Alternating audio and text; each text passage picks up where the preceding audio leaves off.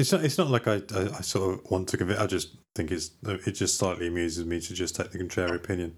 Yeah, yes, I know that. I've done the podcast with you enough now No, you to haven't. know that. What enough? As in, oh, I get it. Oh, dude, it's too warm.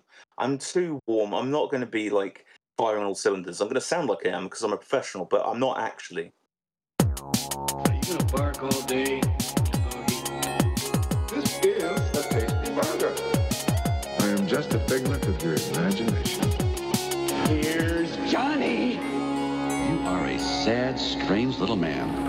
These guys were laughing. Don't fail me again. Hello and welcome. You're listening to the Popcorn Bucket Podcast with Ben and Rob. This is a regular look at the wonderful world of films, film franchises, and film nonsense. This is a monthly pick and mix episode, in which we look at the concession stand of film and choose some selection of film trailers and film news for the month. This time, we're looking at May 2023, and the popcorn flavour is... Somebody else's barbecue. Interesting. You're not actually doing your own barbecue, but you smell it on the wind, and you're just like, oh, that smells so much better than what I have for dinner. I see. So that's the popcorn flavour. Maybe it's just like one of those things with a hint of barbecue. You know, it's just because it's nice weather. It's just that's what it reminds me of. I was gonna have cut grass, but we had grass last time because I panicked. You did. Yeah. So I had an entire month to think of that, and that was the best I could come up with. I wrote it down in my notes and everything. I thought it was evocative. You sandbagging prick. Anyway, May happened. It did. Now, is your top thing to talk about? I imagine it's probably the same thing as my top thing to talk about, the WGA strike. I was going to talk about that. Usually we talk about trailers, but yeah, let's go on for that. Well, I figured because it's going to have an impact on entertainment for a while. Well, this is the second one that we've lived through, possibly. Yes. I mean, I don't know all the ins and outs. I know what it's basically about, and I know that I'm definitely on the side of the writers rather than the execs who think that writers are just replaceable by AI and streaming rights and all sorts. It's an entire mess, and writers aren't just disposable, replaceable parts for things. I know that they think that, but it's like, no, they, along with all the other, it's just the same as the director, the set designer, the stunt coordinator. They're all integral parts of the product in general. So getting this whole thing that you can just throw writers at it or throw generative AI at it, which is a terrifying thought. But even then, it's like that still has to come from somewhere. It doesn't just make it up from nowhere. It still comes from other people's work. It's that's something I wanted to talk about was AI. So I guess it's kind of tied into it. So do you want to talk about the strike and then go on to it, or talk about the whole thing? Yeah. Well, wherever the conversation takes us, dude. Well, so the strike, I think it sort of revolves around not wanting, almost wanting it guarantee that AI won't be used in script writing on the one hand, and on the other, it's about residuals for streaming. Because my understanding, and it might be it's vague and it might be wrong, so if correct me. Generally, if you write or act in a program and it's shown on a channel, 5, 10, 15, 20 years from now, you get royalties and residuals from being in that program. Whereas when it's on streaming, you don't get that because it's not technically repeated. It's just there for people to access. So I don't think people get paid per stream. I think it's just there's your fee and that's it. I think so. If you watch something on Netflix that came out 5 years ago that was written for Netflix, the writers aren't getting paid anymore. The actors as well aren't getting paid any more as they would if it was repeated on television. No, and it's normally part of a bundle deal with studios rather than they're vying for one title or kind of things. It's normally like, okay, well, you hand over, I don't know, like 20 films are yours and whatever. So it's like the money is small. Yeah, from what I understand, that is the problem. And because they are using the sort of old business things to dictate how people should be paid, and they're not being paid enough. And I I support them 100%. I think it's absolute bullshit, and the higher ups have got away with it for too long. I'm glad that there are unions and organised things like this to make change happen, because they're not going to do it out of the goodness of their hearts, are they? Well, is it David Zaslav, who's He's the Warner Brothers head. was booed Yeah. at a graduation commencement address he was giving, wasn't he? Yeah. Well, the thing is, and this also links into something that I was going to talk about as well. The thing is, he had a whole thing about defending cinemas and, making sure that cinemas are fine. But then there was an article saying that the theatrical windows of things are shrinking. The average is 30 days now. I've noticed with Disney it's getting longer, or depending on certain films, it's getting longer. Because during the pandemic, some films were kind of either released to Disney Plus and you had to pay to watch it. Black Widow was one of them, I think Raya and the Last Dragon. So it had that kind of exclusivity when it wasn't being released to cinema, where you had to pay the premium for it. But then the sort of the window between certainly some of the Marvel films going into the cinema and then going on to Disney Plus was really small. Whereas this year now, is it Bob Iger's in charge of Disney now? Again? I believe so, yes.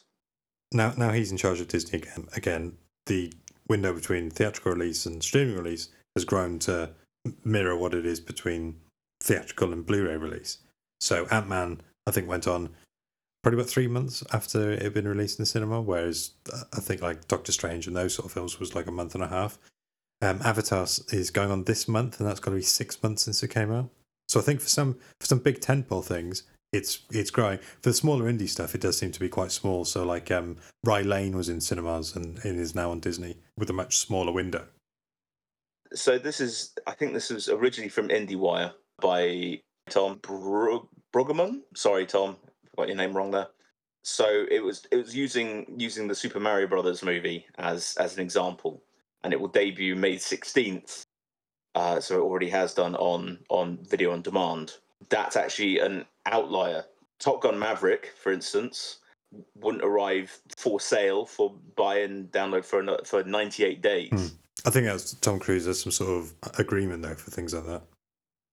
So they looked at the average kind of thing in mid-February across a 6-month period, and the window was 35 days. So it took Shazam! Fury of the Gods 21 days to be on PVOD. Evil Dead Rise 18 days. John Wick Chapter 4 60 days. So it does seem to be per movie, and the bigger ones tend to take that little bit longer. Well, I think it seems to be the ones that are doing well at the cinema take longer. Yeah. Well, I know that Fury of the Gods really did not do well. Whereas John Wick 4 did, I think, didn't it? Yeah. I mean, and Evil Dead Rise was going to be streaming anyway. It just happened they just released it theatrically, and then it's weird that David Zaslav can be like, yes, he literally said we believe in full windowing, and yet 21-day window between Shazam's cinema release and its premium video on demand release, which is kind of nuts, really. And let's not forget as well that cinemas make their money only the longer a film is in the cinemas. So the fact that they're sort of skipping that thing, almost, they're not being, because like that's the thing. Once it's on sort of something like Disney Plus or whatever, there's no point. No one is going to go to the cinema to see something that's on Disney Plus. No. If it's a new film and they want to see it, it's that's just stupid. You're paying for it twice. The fact that they want to sort of skip that, so it's in cinemas, and they're bringing about the destruction of cinemas. They're making sure that these tentpoles, that they're either going to be huge hits or complete flops, and then it's shoved onto streaming services and everything like that. And what kind of really makes me unhappy about the whole thing is that I saw a bunch of comments about this, about the sort of small theatrical kind of release windows and whatever, and they were like, good, I prefer to watch it at home. And it's like, yes, but that's not making the money that it would in the cinema. If you want films to continue, the cinema is still the best bet at the moment, because people aren't being compensated fairly for the whole thing. Hence the writer's strike. And there might be a it's- director strike and an actor strike as well, apparently. Yes, and it sucks because it's delayed some TV and movies that I was looking forward to, but it doesn't matter. It's for the overall health of the industry, and fuck all these people who are trying to kind of like just cut out what they think are the middlemen. The people who actually made the fucking things. If the DGA and everything kind of just decide to go on strike, hopefully it will shock them into action. They'll go, oh, wait a minute. We can't just rely on AI to write our things. Yeah. Yeah, it's not a good time for things. And I mean, personally, Blade the movie has been paused again because of the writer's strike. The Community movie was apparently very close to proper production, and that's been delayed again. Oh, come on. I didn't know that. Yeah, Andor, Stranger Things, Thunderbolts. These are all being paused or delayed. Yes, apparently Community was upsettingly close to starting production before this. Yeah. Deadpool 3 is filming, but there's a sort of... I don't know whether it's been confirmed, but there's a rumour that Ryan Reynolds isn't allowed to improvise because he's a member of the WGA, the Writers Guild of America. Him improvising, it might constitute a rewrite of the script, so he's not allowed. Oh, because directors and producers are allowed to rewrite on the day because unless they're part of the WGA. So if something new, because usually with films they have writers on the set to rewrite things as they're going. But now it's a director or a producer can do it, and Ryan Reynolds is a producer of Deadpool 3, but he's also a writer for it, and he's a member of the WGA. So if he improvises, which a lot of the humour in Deadpool is based on him improvising, it counts as a rewrite. Couldn't he just say that I was acting as a producer during that bit rather than a writer? He's still a member of the WGA. Yeah, well, this is how complicated things get. It is quite serious and does have lasting implications because the other writer's strike we remember was in sort of the mid 2000s, I think, or mid to late 2000s. Television programs got cancelled or rewritten. In some ways, I think like Breaking Bad got changed because of it, like completely. Yeah, plenty of things did, and the ones that actually soldiered on tended to be rubbish because it was it was written during the writers' strike. You know? Yeah, or used as an excuse. But yes, like Quantum of Solace was during the writers' strike. Yeah, but that was a tightly plotted piece of awesomeness. Sorry, I had some weird feedback then. It sounded like you said it was awesome. No, I said it was awful. Yeah, okay, good. Yeah. But what you say about the sort of the AI? I mean, I think I've used it a couple of times on here. To write the introduction for our weather thing, I just found it interesting to see what it could do. And then when we did some of the Harry Potter things to something around the Fantastic Beasts and Unforgivable Verses. So whilst I am aware I didn't come up with it, it's very weird because it does produce something convincing, but it's nothing original because it's based on, as you say, other work. And towards the end of our Fantastic Beasts episode, we talked about, I think we vaguely talked about putting The Rock into it. Into Harry Potter, and I did ask at the time. I did ask ChatGPT what that'd be like, and it initially tells you no because they're completely different things. The Rock wouldn't be suited to it, but sort of the more you prod, it will eventually give you something. But it's just a generic sort of thing. So yes, you can get synopsis and stuff, but it's always going to be based on something else. And part of the thing that's been around a lot this month, or probably the month before as well, that was funny the first time, and it was clever the first time. It was AI's imagined Wes Anderson. If Wes Anderson did, I think it was Star Wars was first, and then they did Lord of the Rings and Harry Potter. And the first time it was funny. It's like, yeah, Wes Anderson does have a style that we all recognise, but that's not his only thing. And so I guess yes, you can get AI to do to direct something or create something, but it's only ever going to be based on stuff it knows. It's not going to have. Yes, Wes Anderson does have a particular palette, but it's different for each film. Each film of his is different to his style. Yeah. But this Wes Anderson does Star Wars, Wes Anderson does Harry Potter, Wes Anderson does Lord of the Rings.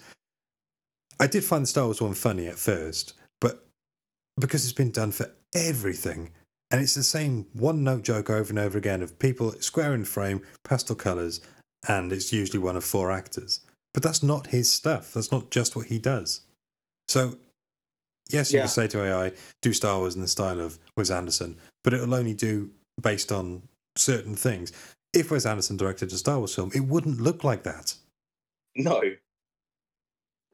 But this is the thing, and also one of the key components to this AI thing as well is that, because you could say, well, if it gets inspiration from all these different things, you could track it back and say, well, give them some money. I mean, this is if they were into paying people what they're owed, which, as we know from current events, they're not. But even if that was the case, it's difficult because each company keeps a very tight lid on the actual sort of thinking process of their AI things, because there are competing ones out there. So their actual process, their actual kind of like the prompt going in and then the stuff coming out, that's all kept secret. It's also up to buyers depending on what's been fed into it. Yeah, and they say exactly. as newer and newer models emerge, they'll just be based on the existing AI thing. Yeah.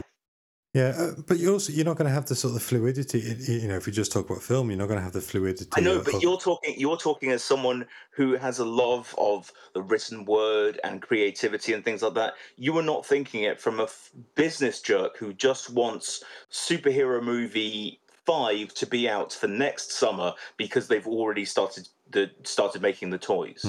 They are just to these studio heads and people like that. They are just more parts of the machine.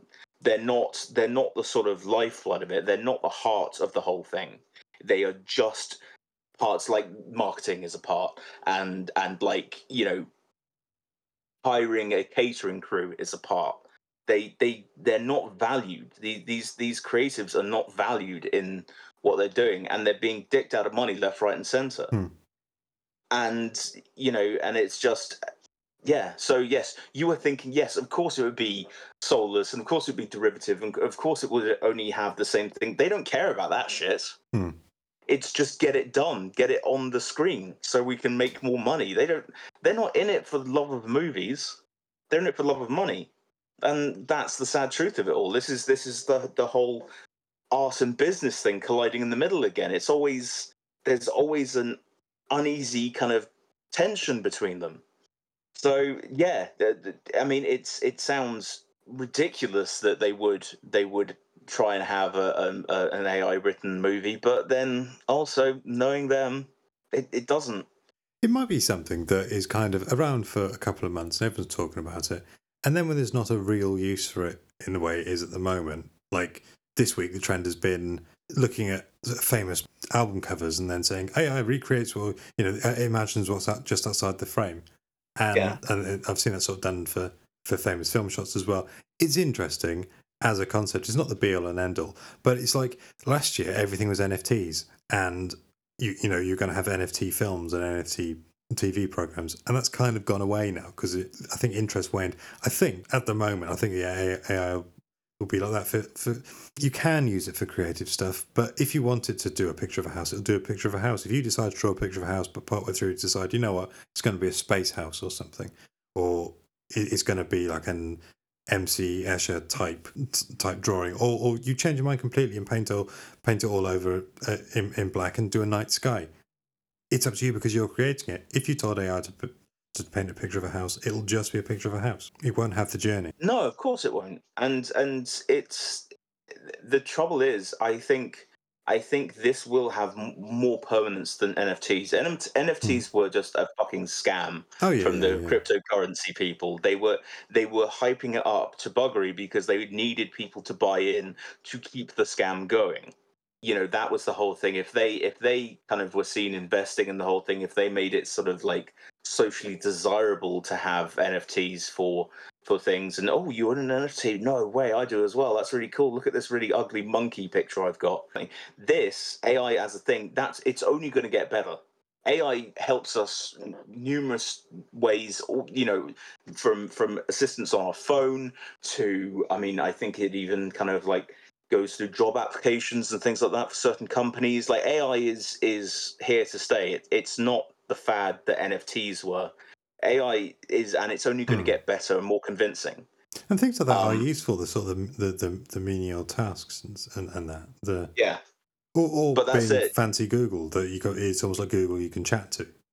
Yeah, yeah, and you know, I mean, I think pretty much all the search engines have that function now, where you can chat to them and get results. So yes, I don't know. I think they just want some assurance. They want to be sort of a bit of future proofing for their jobs, which is understandable. yeah. I mean, and the thing is, when you look at something like Disney removing the Willow TV series, I was going to get onto Disney's removals. yeah, but it's all linked. It's all part of the same thing. The point being is that it's gone because they didn't want to have to pay any extra stuff on it. They were just like, well, it's not getting the views, so fuck it. Yeah, so Disney has got rid of a load of its streaming catalogue this month, including Flora and Ulysses, and that was a nice film. I watched it a couple of times. It was lovely. Film about a girl and a squirrel. It was great. I was going to say that was about the superpowered squirrel, wasn't it? Yeah, it was nice. Yeah. But now, these things aren't getting released on DVD, so that's it. You can't see it. Yep. Gone. Yep.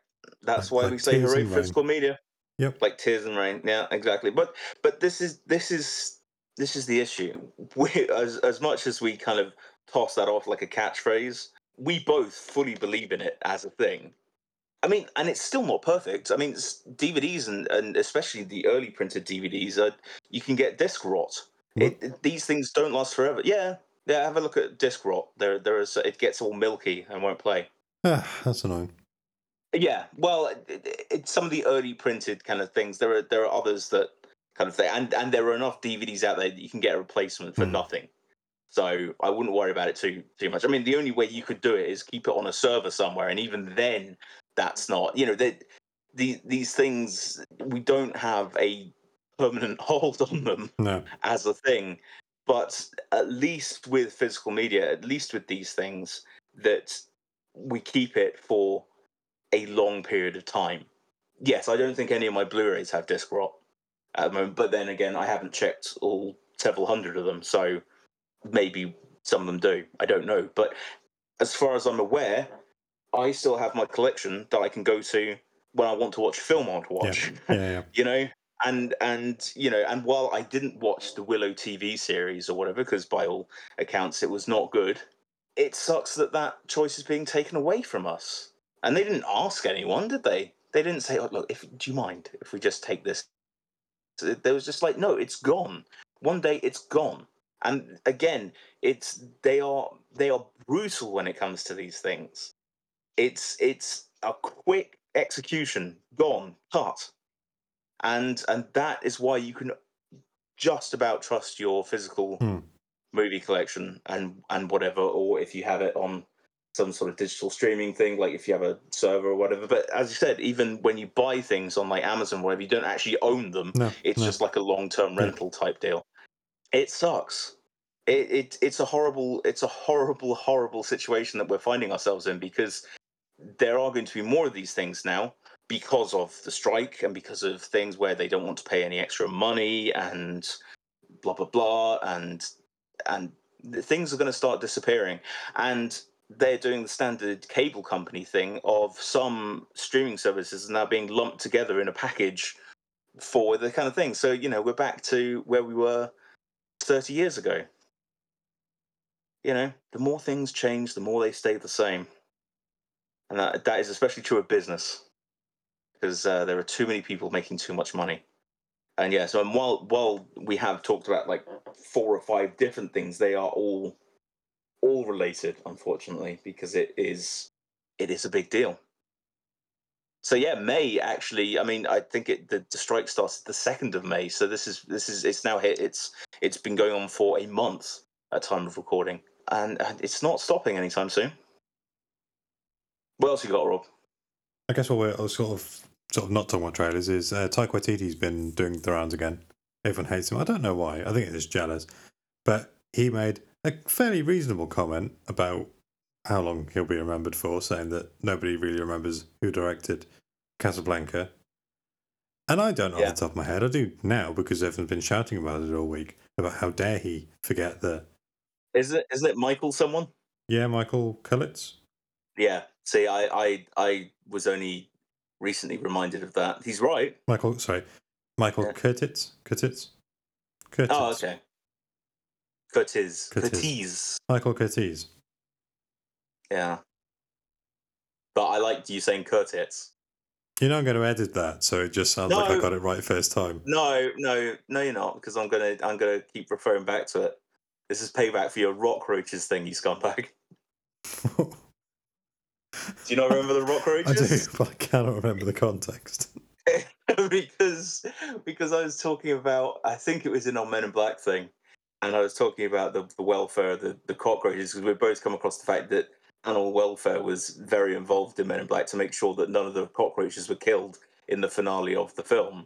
And then I talked about, I wonder if they had the same people on set for The Rock, because there's a bit where the cockroaches are exploding because of the VX gas and whatever, and you made a rockroaches joke. I said, yeah, very good, I'm going to edit that out. And then you kept saying rockroaches, so it would be even harder to edit that out.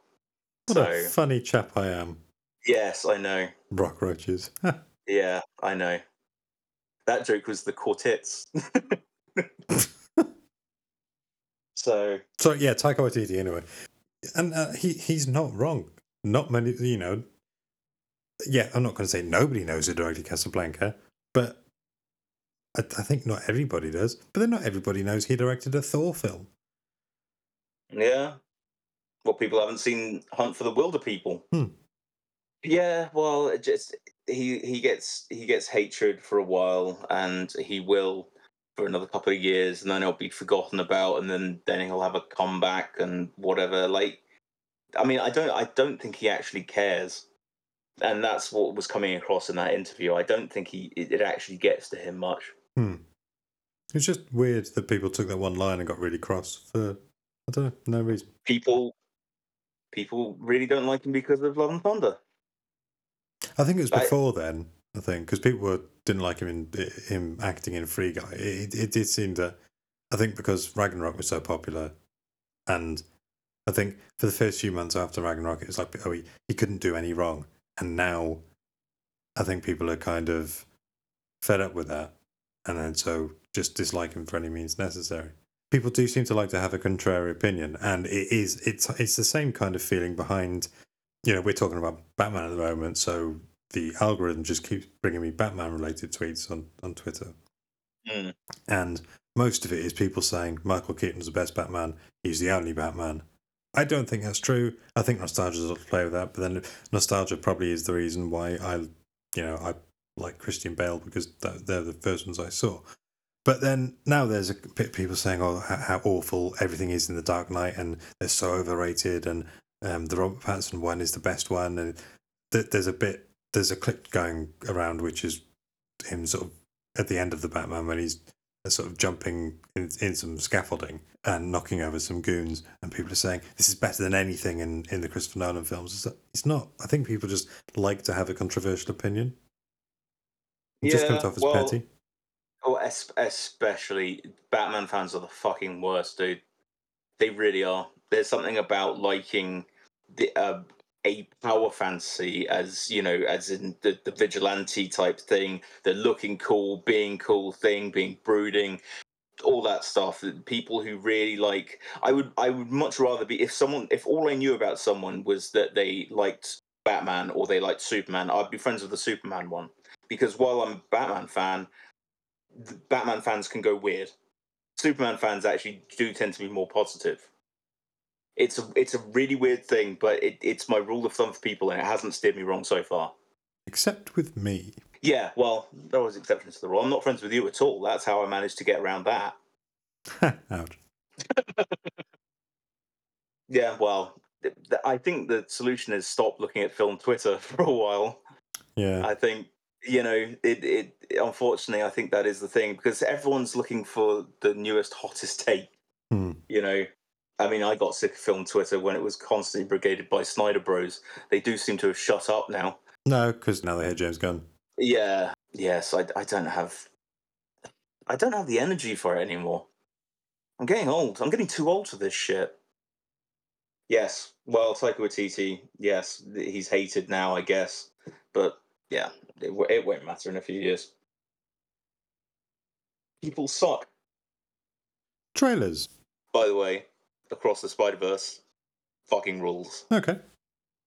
Of course it does. Yeah, I've seen a lot of positive comments about it on the old internets. Yeah, well, I mean, some of them are getting a little ahead of themselves by saying it's better than the first one. I think try not to go, because the first one is special for a reason.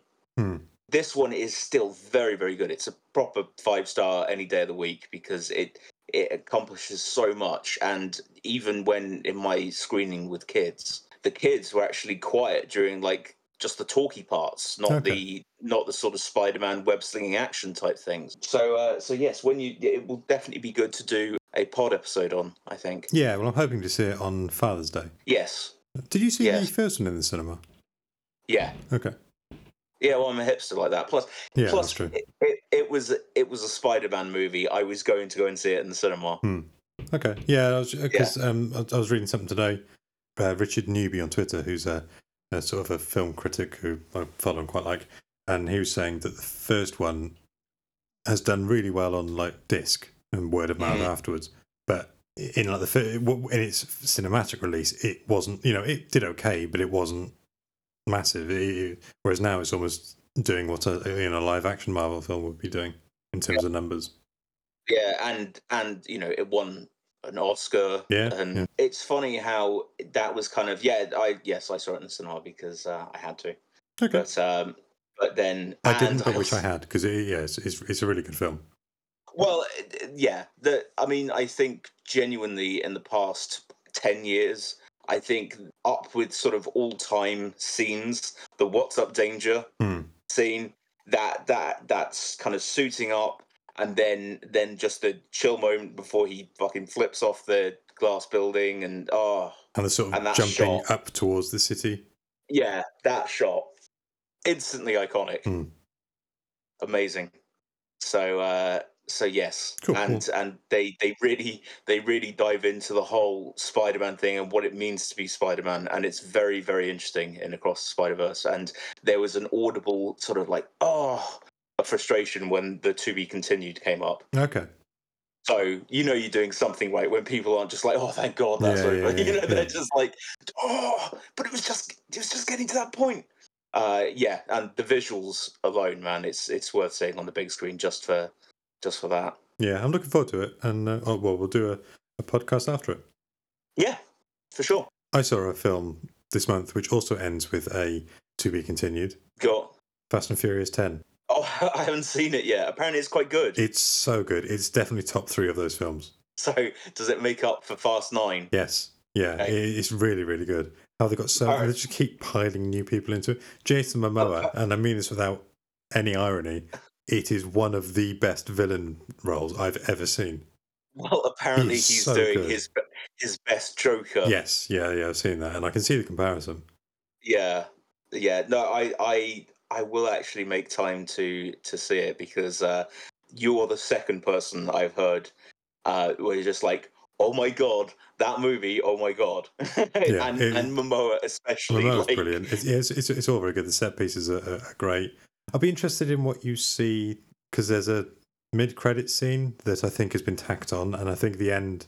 Well, I already know the end credits thing. Okay, I think that was filmed afterwards, and the bit that comes at the very end, I think, was the mid-credit scene. Right, okay. Hello, Rob here. Just to let you know that the next couple of minutes have spoilers for the current Fast and Furious film, so if you don't want to hear something that's been fairly heavily publicised elsewhere, please skip ahead for the next couple of minutes, and then we'll stop talking about it. Thanks. Which one is the one that says The Rock is back? That's the mid-credits. And that's it. There's not post-credits. But the scene that comes just before the credits, I think, was originally the mid-credit scene. Okay. Yeah. Okay. Well, I'll have to check it out. Because as we said, I think we both chatted about it because we hadn't seen it in the cinema and kind of ended up catching it later. And it was just, it was too in on the joke. Yeah. and this time it's like they know where the line is now, so there are no bullshit kind But of. it's gone back on that note, knowing the joke. I think that it's sort of that the sending the car into space, I think, was too far.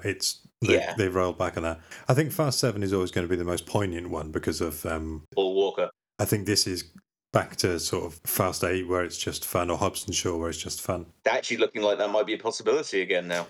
Hobbs and Shaw? Yeah. No, apparently not.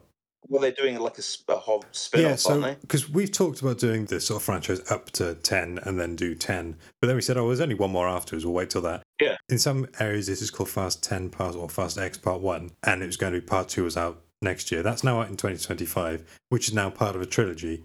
And they're putting in a Hobbs spin-off, which isn't connected to Hobbs and Shaw. Jesus. I saw a great comment saying that The Rock has basically now been Henry Cavilled. Yeah, well, exactly. Yes, it is interesting how he's kind of come back with cap in hands to the Fast and Furious And Moana. franchise. And Moana, yeah. No, it's good though. I really enjoyed it. I've seen another film at cinema recently, since we're on a theme. Oh, shit. Go on, then. The Little Mermaid. And how was it? It was good. Was it good. Was it woke? I stayed awake through all of it. Yeah. It was the very Good. first film I saw at the cinema, was the animated one when I was little. Because they used to re-release them in the cinema every couple of years, didn't they? The old Disney. Yeah. So it was the very first film I remember seeing at cinema was The Little Mermaid. Wow. I mean, it seems to be doing okay at the box office. No, decent. A lot of people were saying like, "Oh, this is just standard Disney." I just hate how everything is such a big deal.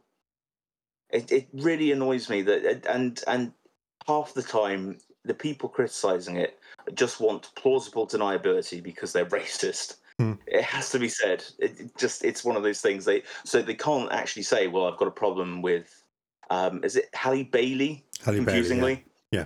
They had a problem with her, but I mean, I've heard her voice. God damn, she's got a hell of a voice on her. Brilliant. She was obviously the star of the film. She was really, really good.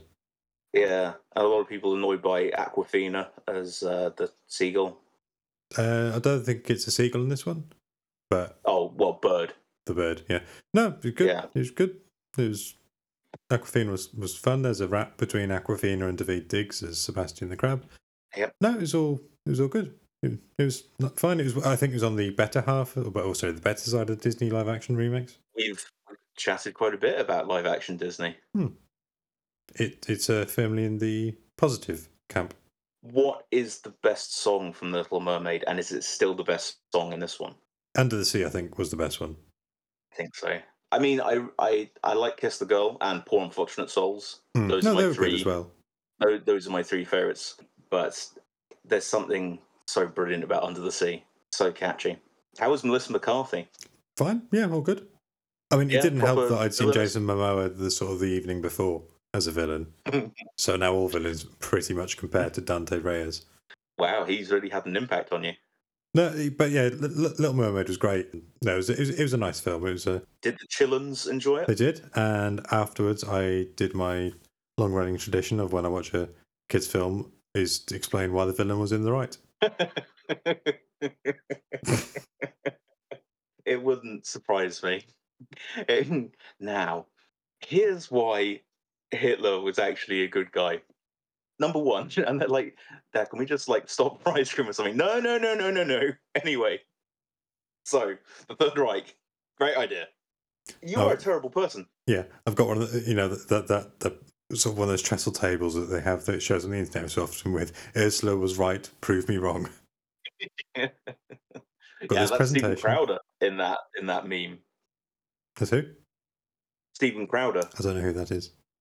Some right-wing pillar. Okay. I'm happy not knowing who that is. That's why he's sitting back all smug, changed my mind type thing. But yes, he's got a right-wing show. He's apparently a comedian, but I mean, he's never made me laugh, with the things he said. But yeah, he's got Loud with Crowder. Oh, okay. Yeah, he's a fucking idiot. But without context, memes are just memes. Trailers. Well, actually, can we do some casting news before? Casting news. Thank you. Seamlessly done. Just got a few things which I don't know any more information than these things, so that's why I just thought I'd be kind of tossed off rapid styley. The Beetlejuice 2 cast is actually looking pretty good. Jenna Ortega, Michael Keaton, Monica Bellucci, Winona Ryder, Willem Dafoe, Catherine O'Hara, and Justin Theroux. Now, I think it's still a wrong-headed idea, but I don't know. Then, you know, people like Willem Dafoe, and I love Catherine O'Hara, and you know, Jenna Ortega's on a roll, so it could be good. It could be good. Matt Berry has joined Jason Momoa in the Minecraft movie. Goodness me. Yeah, I know. I mean, I'm not going to start getting excited because you know, I think we both are Berry fans and Momoa fans from the sounds of things, especially recently for you. That's some wacky casting right there, Matt Berry and Jason Momoa, but it could work. I mean, obviously, I think they need to be shooting for the Lego Movie type deal for a Minecraft movie because, again, Minecraft, while it does have lore and a story as such, it is kind of more about how you play with it than what is there. So, But so we'll is see. Lego, though. Yeah, but that's what I mean. So you know, like maybe kind of involving all of that because I don't think it's going to be like a proper story. You have things like the Ender Dragon and whatever, and I mean, look that up on YouTube, and there are things with like 65 million views just on like how to beat this dragon or whatever. Like kids love that stuff. So there's clearly something to it. But then the Playmobil film, I think, tried the same tact, and that didn't do very well. No, I never saw that. Neither have I. It was advertised a lot, but then yeah, I'll check it out at some point. But yeah, exactly. Chiwetel Ejiofor is in Venom 3. That's your Venom 3 update. He joins Juno Temple and Tom Hardy. Have you got a sound effect for Venom? Because you got your thwips for Spider-Man. No, I just need a kind of... But better than that.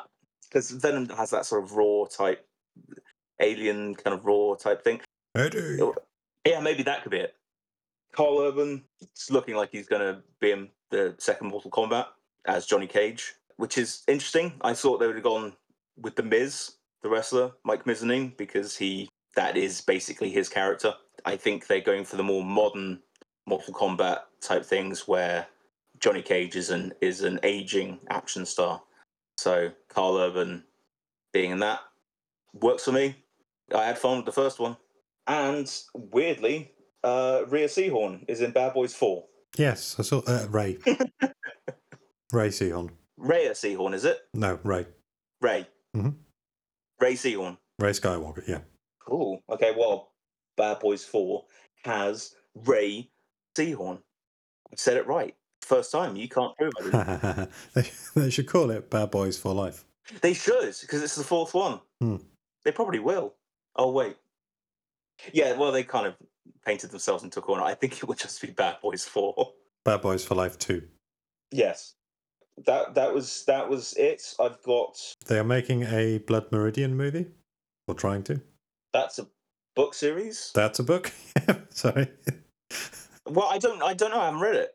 Yeah, written by Cormac McCarthy, who wrote The Road and stuff. Oh, The Road. It's meant to be unfilmable. And it's dark and very violent. It's like a really violent Western. Well, they said that about Morbius, and look where we are now. And Morbius isn't written by Cormac McCarthy. No. He's actually being adapted for the screen by Cormac McCarthy and directed by John Hillcoat, who directed The Road. Well, I like The Road. Gareth Evans of The Raid has been documenting on Instagram how he is recolouring the first Raid film. That's quite interesting. I haven't seen that. Is he releasing like a remastered? He's not sure at the moment. But he's going back frame by frame and adding colour, like recolouring it. And it does look really good, actually, what he's doing. He's only showing stills at the moment. And it's almost like he's just doing it for him. There's no kind of release planned or anything, but yeah, we'll keep you posted. That'd be cool, though, wouldn't it? Yeah. It looks really good. I mean, not that I ever saw The Raid and thought, oh god, this is a dreary film, because it's got that kind of cold palette anyway, and it suits the movie. Yeah. If he feels he can make it like properly pop, and it's the director doing it rather than some twat with too much time on their hands, then yeah. It's not like it's suddenly going to be in glorious Technicolor, but it's no. Yeah, I guess it looks cleaner. Although the murky aspect of it does suit the film, I think. Yeah. Well, exactly. That's what I was saying. It was kind of I'm agreeing with you. Yeah, it's a dirty like tenement type thing. It's raining outside. We're not going to get primary colours, are No, we? Really? no. God, they're good Um, films. I know they really are. And the Raid 2 does have a proper colour palette as well, with some of the gangster stuff and some of the more opulent kind of things, like the restaurant and everything. That has a decent kind of thing. Whereas they have the same sort of washed out thing for obviously the big old fight in the mud in the prison.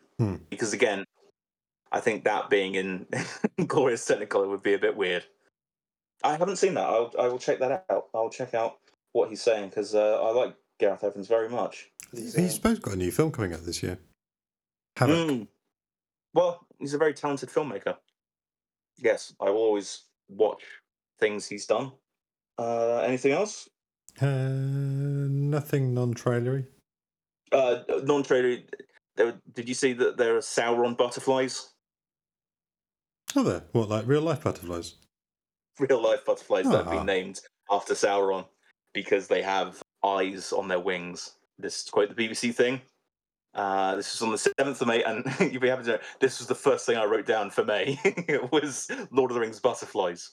Scientists have named a new group of butterflies after the villain Sauron from the Lord of the Rings novels. Experts hit on the name Sorona because the black rings on the insect's orange wings reminded them of the all-seeing eye described in J.R.R. Tolkien's books. The Natural History Museum in London hopes the unusual title will draw attention to the species and help generate more research. So there we go. It's very cool. So yeah, Sorona.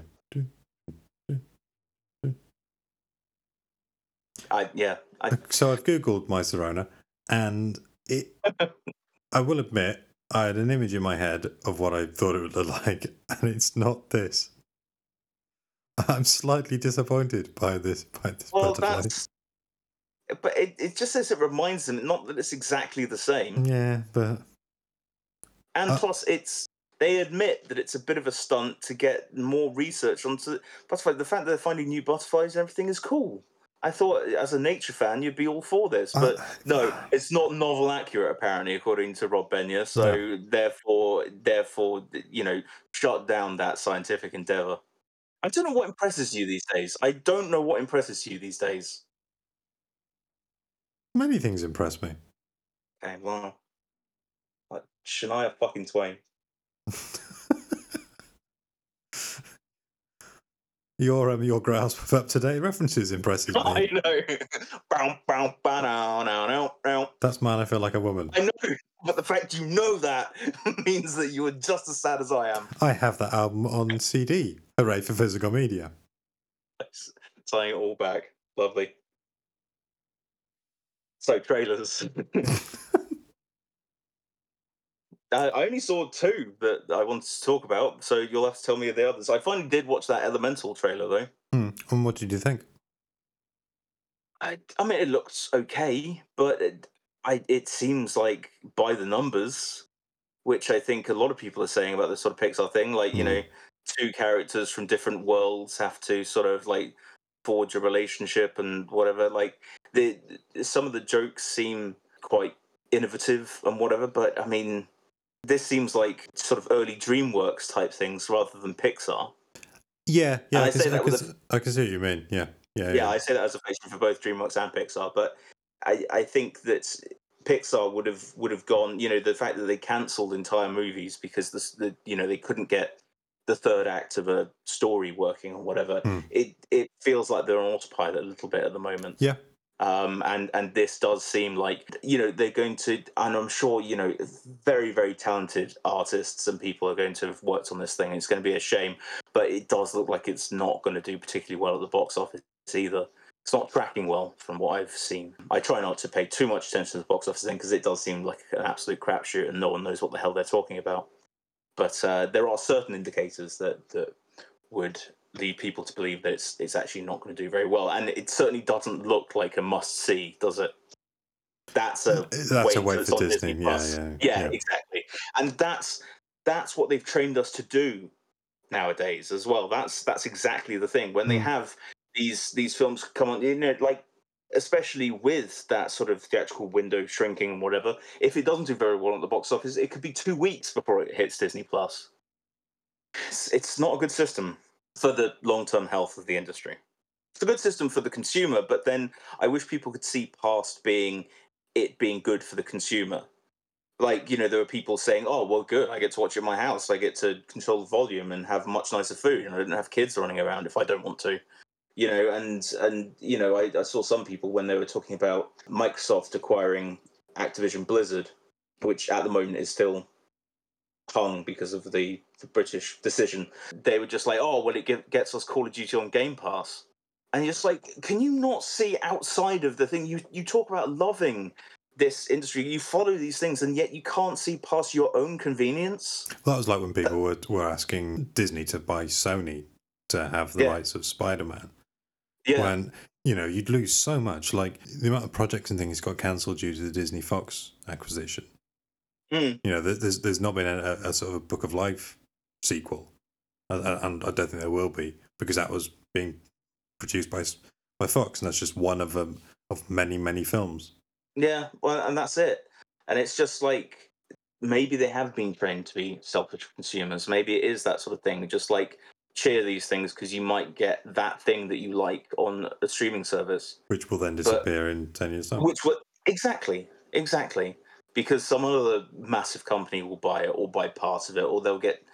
It's just it's endless. This whole thing is endless, and I just wish that people would stop celebrating these things. I do think it's a shitty situation we're in now, and things do need to change. So strikes do bring about change, thankfully. So we'll see. But so unfortunately, while I probably will be watching Elemental on Disney Plus, I'm not happy about it. It is a sign of an industry that's sort of flailing around a little bit. So it looked pretty though. It looked like a very pretty film. Yeah. I mean, there's no denying that. I mean, and it's become a go-to kind of thing now, but it did look like it was almost written by AI. Just like have two characters from different worlds, do the Romeo and Juliet thing. I mean, The Simpsons had a whole thing which was Pixar cards, like a world of playing cards. Like, so you had jokes about that. So, the Jack of Hearts was played by Jack Nicholson, etc. And that seems to have more opportunities for jokes and everything than just elemental things do, like earth and wind and fire and water and gas. Gas is part of wind. Wind is part of gas, even. I'm good at science. We'll see. It could be good. It could be really, really good, and then I'll have to shut my mouth. And I would be happy to be proved wrong, because a good Pixar film, there are very few things like it. A good Pixar film just hits you and lives with you. Brilliant. But I can't remember, what was the last Pixar film you were wowed by? Luca? Yeah. It's quite a while ago, though, wasn't it? A year or two. Yeah, a couple of years. Yeah. I've been playing Lego The Incredibles. I rewatched The Incredibles 2 because I'd seen it before, but I'd forgotten everything about it. It's not a bad movie. Yeah, they're all right. The Incredibles, it's pretty good. And The Incredibles, the first one, I really, really like. But then going through, because it's got like a hub world and everything, while you're unlocking other superheroes and superheroes that are mentioned in the Incredibles movies and things like that, there are also Pixar characters that you can unlock. So you get Linguini, who has Remy as a summonable thing, so Remy can go through like pipes and things. You get Dory, so you get to swim under the water. You get Lightning McQueen, so and so it just reminded me of all the cool Pixar things. And Sully from Monsters Inc. His idle animation is scary feet, scary feet, scary feet. So the most recent Pixar film was Lightyear last year, Turning Red also last year, Luca 2021, Soul 2020, and Onward. I did love Turning Red. Yeah, Turning Red, Luca, and Soul were all good. Yeah, Onward I liked as well, actually. But that's the thing, we're comparing it to things like all timers, because I still think Inside Out is one of their best. Yeah, Inside Out, Coco was insane. No film of theirs has made me fucking cry as much as Coco did. Brave was good. Cars 3 wasn't too bad. I never quite got on with Brave. I think if I was a girl, I would definitely get on with Brave a little bit more. but just I felt that the whole like kind of the brothers being the bears and everything kind of lost weight. And controversial opinion, I like Up. I think the opening of Up is one of the finest things that Pixar have done, and one of the finest things in animation. Full stop. The rest of the film does not hold up. Don't at me. That's not really a controversial opinion anymore. It was when it came out in 2009, but that's I generally. remember I got proper hate for that when I said it. When I was brave enough to say it back in the day. It's just like what the dogs in biplanes and everything. That's as good as the opening, is it? Fight. Yeah, I know. I mean, I don't think looking at I know we're on a slight detour now. I think looking at Pixar, it never had like an endless run of surefire hits. You got Toy Story, brilliant. Bugs Life, meh. Toy Story 2, brilliant. Whoa! Are you saying Bugs Life is meh? I'm saying it's not as good as Toy Story 2. Well, that's given, but it's not a meh. It's lower tier. By any stretch. Monsters Inc., meh. Finding Nemo, meh. The Incredibles. Fuck off with your meh for Monsters Inc. Monsters Inc. is fantastic. It's alright. It's mid-tier. Oh my god. We are going to have some serious words when I next see you. I think the strongest run probably was Ratatouille, WALL-E, Up, and Toy Story 3. Yes, I would agree. I would agree with that. And then you've got, Cars 2, I've not seen, but I've not heard great things. Brave was good. Monsters University was not. Inside Out was amazing. Good Dinosaur was awful. Finding Dory was pointless. Cars 3 was alright. Coco, Incredibles 2. Toy Story, Onward, Soul.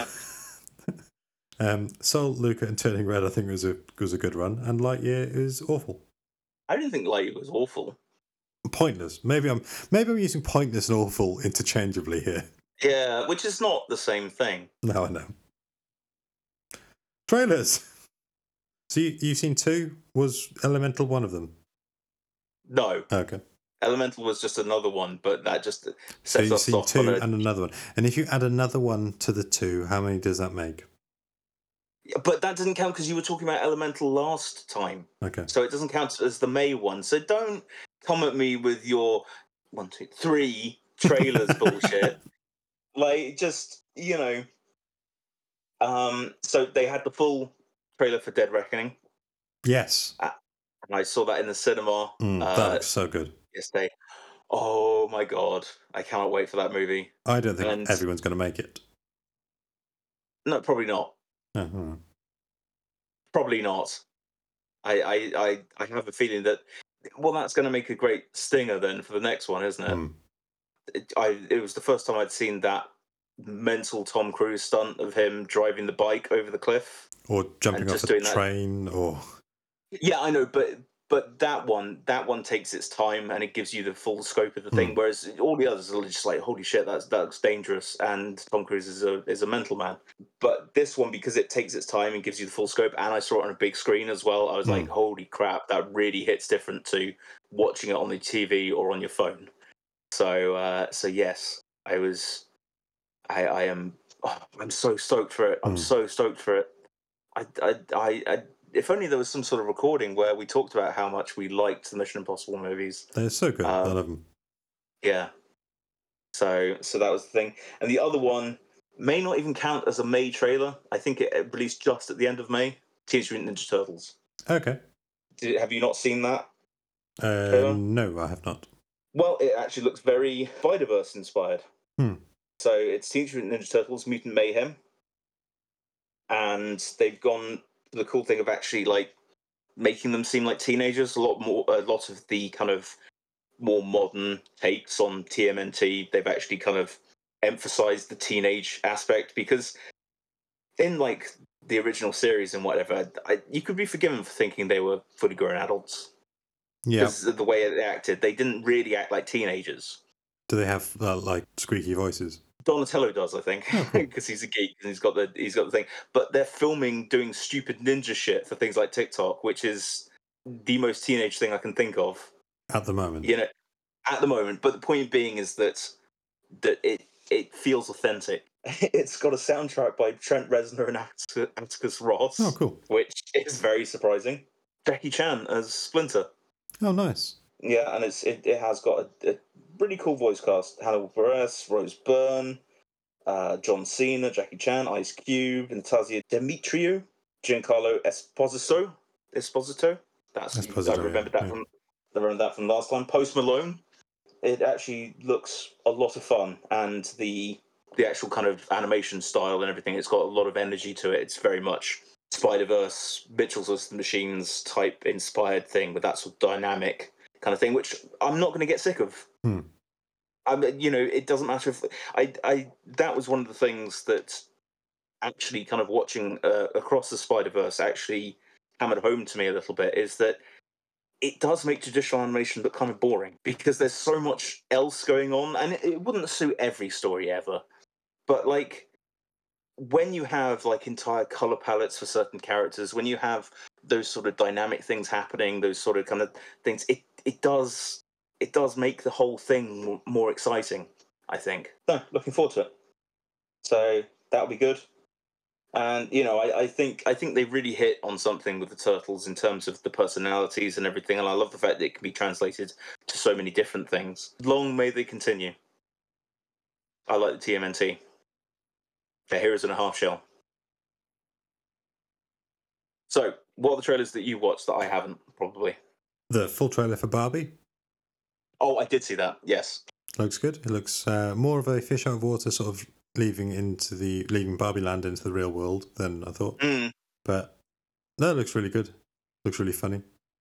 Ryan Gosling looks like he's having a lot of fun as Ken. Yes. And Ken. And Ken, yes. Yeah, I think it's going to be a proper sort of... It's giving me Lego movie vibes. Yeah. Enchanted as well. Yes, let's better that. Yeah. But, no, it looks fun. It looks really bright as well. It looks nice. I don't know whether it's true. I saw something about that there was a global shortage of pink paint because of all the stuff. I saw that, and I'm not sure that's true, but damn, I wish it was.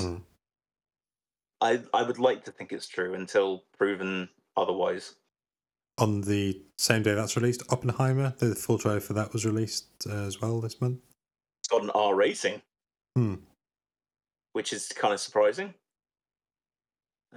Maybe so it doesn't leave enough impression on people and make a nuclear bomb. Yeah. Like how in the 90s you couldn't have, back to the Ninja Turtles, using nunchucks in the UK. Yes. Perhaps they were the hero turtles. Yeah, perhaps they were worried that, the youth will watch it and then go out and make their own atomic bomb. So do you think maybe there will be a PG-13 cut where they've CGI'd over the bomb with sausages? Pinata or something?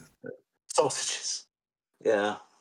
No, it wasn't. No, sorry, sausages was the reason the ban got lifted. Was it? There was some weird... So, yeah, they were really paranoid about the BBFC when it was the British Board of Film censorship, because it's now classification. They were really worried from the government down about nunchucks and people copying, what they saw on the television. So any mention or sight of nunchucks was banned and had to be edited out, including the animated Teenage Mutant Hero Turtles for the UK. And in the film, the sort of the film where the live action film, there's a bit where one of them the nunchucky one uses Michelangelo. Yeah, okay. Uses sausages in place of nunchucks, and they had to, and I think they were going to edit it because legally they had to, and I think that's kind of why the ban went away. That might be totally wrong, but Oh, well, I know that they were definitely worried about nunchucks as a thing, and so there were quite a few. That's why we had a weirdly edited sort of intro and everything. Other than it clearly, the line is Splinter taught them to be ninja teens, but we had Splinter taught them to be fighting teens, but it was that sort of fighting that was clearly edited over the top. And yes, a lot of the Michelangelo kind of whipping the nunchucks about were kind of thing.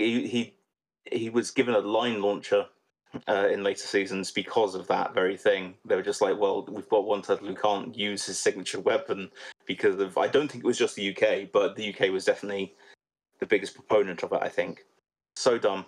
The BBFC used to have a thing about headbutts as well. Yeah.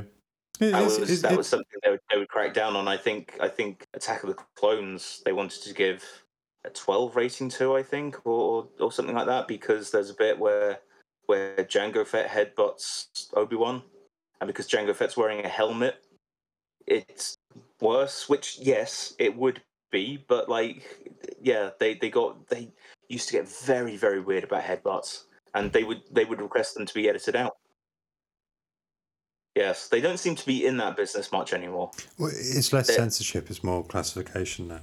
I've got a book on sort of the history of the BBFC, and there's it is interesting how things get reassessed or because they survey people every sort of couple of years, where what words you find offensive, and I think more swearing is allowed in films these days than yes, was maybe.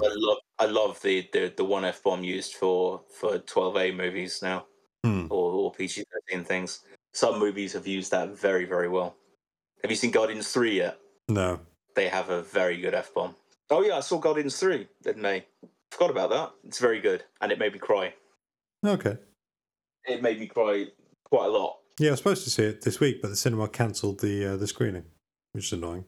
Why did they cancel the screening? Don't know. I think they wanted to show something else because I think it's getting towards the end of its run now. Well, it'll be on Disney Plus in 2 days or That's something. what I'm counting on. It is very, very good, though. I will say that. I think it is a fantastic film and proper emotional. Yes, very, very well done. So, yes. So, go on, other trailers. So, I did see the Barbie one. You've reminded me that I saw the Barbie one, and I've seen the Oppenheimer one as well. So, I'm 2 for 2 so far. Okay. I didn't know it was a film. Gran Turismo. Yes. And so weird. Yeah, it's a film based on the video game, based on a true story of somebody apparently playing the game well enough to actually race in real life. Yeah, apparently so. The trailer looks really good, actually. I was surprised by sort of how compelling it looks. It's directed by Neil Blomkamp from District 9. Well, I think he's originally from South Africa. Yeah. And it's got Orlando Bloom and David Harbour in it. Well, I'll watch anything that David Harbour is in. It looks decent. It does. It's a yes. When I found out that they were doing a Gran Turismo movie, I was like, really? That's odd. But yes, the way that they're going about it and the sort of true story type thing is definitely the best way to do it. Yeah, it looks decent. And I didn't know about that story, and I would consider myself fairly up on games, but I hadn't heard that, so it's been new information. Watching that trailer, though, I think since starting the podcast, I do, and sort of doing a bit of editing around, I do sometimes, like particularly with trailers, you can tell when speech has been edited. Oh, yeah. And I think I've noticed that more and more since doing this. And there's a lot of that in the Gran Turismo trailer. Usually whenever Orlando Bloom speaks. Yes, they had one in the 2013 thing when I was doing editing the trailers into the thing, and they had a lot of, like with the Alan Partridge thing, there were a lot of kind of just cut bits of speech and kind of to add like Alan in there so it makes sense for the context of the trailer. Yeah, I've definitely noticed that as well. Alan, it's something that most people don't. Alas, we are cursed with knowledge. Alan. And the final trailer I saw this month was Meg 2, The Trench. I haven't seen the trailer for that yet. I saw the poster. The poster looks brilliant. It says, new friend, old chum. Yeah, well, you've got to have a decent tagline for something like that, haven't you? And that is a good one. I imagine it's the same Faith versus Shark thing, but hopefully they deliver this time. The trailer's good. It starts off with like a little bug that gets eaten by a big thing, gets eaten by a bigger lizard, that gets eaten by a bigger lizard, that gets eaten by a T-Rex, and then the T-Rex is destroyed by a megalodon, a huge shark. Wow. And then it's 65 million years later, and then Jason Statham eats the shark. It looks really good. The music is Barracuda, the song Barracuda. Oh, and well. It looks like there's more than one shark that's come out of the trench, and it looks good, looks funny. Good. So I was definitely let down by the first one. Sorry about that. Yeah, you definitely made it. No, that's the one trailer I haven't seen, but I will check out at my nearest convenience. Okay. So, have we got any observations and recommendations? No, not really. I've not been engaging in much. Lego Incredibles. It was a $5 on the PlayStation Store at the moment because they've got a thing going on, and it's a fun game. I mean, if you like the Lego games, check out that. I find the Lego games very, very calming. There's something very nice about it. Something very satisfying. I've said it before, and it's I intend to play all of them at some point and get 100% on all of them, 100% completion, because it's just quite satisfying. Yes, it made me remember how much I like The Incredibles. It made me remember how much I like Michael Giacchino's score for the whole thing. You get to, again, it's a good way to hear it when you're actually doing stuff. Yeah, so Lego The Incredibles game, which has been out for a good 5 years now. So if you haven't got on that yet and you like games and you like The Incredibles, that's my pick. That's my hot pick for this month. Okay. There was a good Film Stories podcast episode about the Italian Jobs, the original and the modern one. The shit modern one that sucks. That's awesome and has Jason Statham in it. Mm-hmm. Parks and Recollection is back, which is a nice episodic recap of Parks and Recreation. Films to be Buried With interviewed Himish Patel. That was really nice. It was a nice episode. I haven't listened to that for a while, actually. I should get back into that. There have been some really good episodes. Yeah, this week's one was really good. The Himish Patel one was lovely. I've been really enjoying the podcast Nobody Asked For, who do sort of like a top 3 lists of sort of various topics, like recast characters you'd hope no one would notice, movies that would work as a TV show, movies that should have been about the sidekick. It's fun. It's definitely worth checking out if you haven't. I really like it. They seem like very nice gentlemen. I've been reading Tom Hanks's book, which is The Making of a Movie Motion Masterpiece. There's a lot of M's in there and a lot of words as a title, but it's a good book. It's about making a film. Cool. Yeah, well, you put me to shame. I've only been playing The Incredible. Oh, another recommendation, observation and recommendation, is there's a new series of Mockery Manor. Oh, yes. I haven't listened to it yet. Set in Claytonville, which is a Western, like a Wild West themed theme park next to the Mockery Manor. It's very good. I think it's 2 and a bonus episodes in so far. It's really good. Yeah, those long cats, they produce good stuff. They really do. Yeah, it's really good. No, heartily recommend. And I will say that Lawrence, I've met with Lawrence and Lindsay, and they are very, very talented people, and they do good stuff. So yes, while I haven't heard it yet, I'm sure it's brilliant. I will sign off on that as well. Good stuff. Oh, and I'd recommend Across the Spider-Verse and Guardians 3. And Fast 10. Yeah, well, you may as well. I mean, I haven't seen it yet, but I'll sign off on that because it sounds like it's going to be my sort of film. Good stuff. Okay, that's it for this week. Thank you very much for your time and thank you for listening. We'd love to have your feedback. Please email podcast@thepopcornbucket.com. You can find us on Instagram @popcornbucketpod or over on Twitter @popcornbucketpd. Oh, I've started putting lists on Letterboxd Okay. Popcorn Bucket. So far I have put our ranking of Mission Impossible and our ranking of the Harry Potter film. Nice. The definitive ranking. The only ranking that matters. Yep. Forget all the other rankings. It's only us. Fuck your rankings. Popcorn Bucket forever. If you're able to, it'd be great if you can rate the episode wherever you listen to your podcast and subscribe and share. Thank you so much to Lawrence Owen of Longcamp Media for the theme music. Thanks to Lawrence Owen for just existing. Cheers, Lawrence. Many thanks. Take care and see you next episode.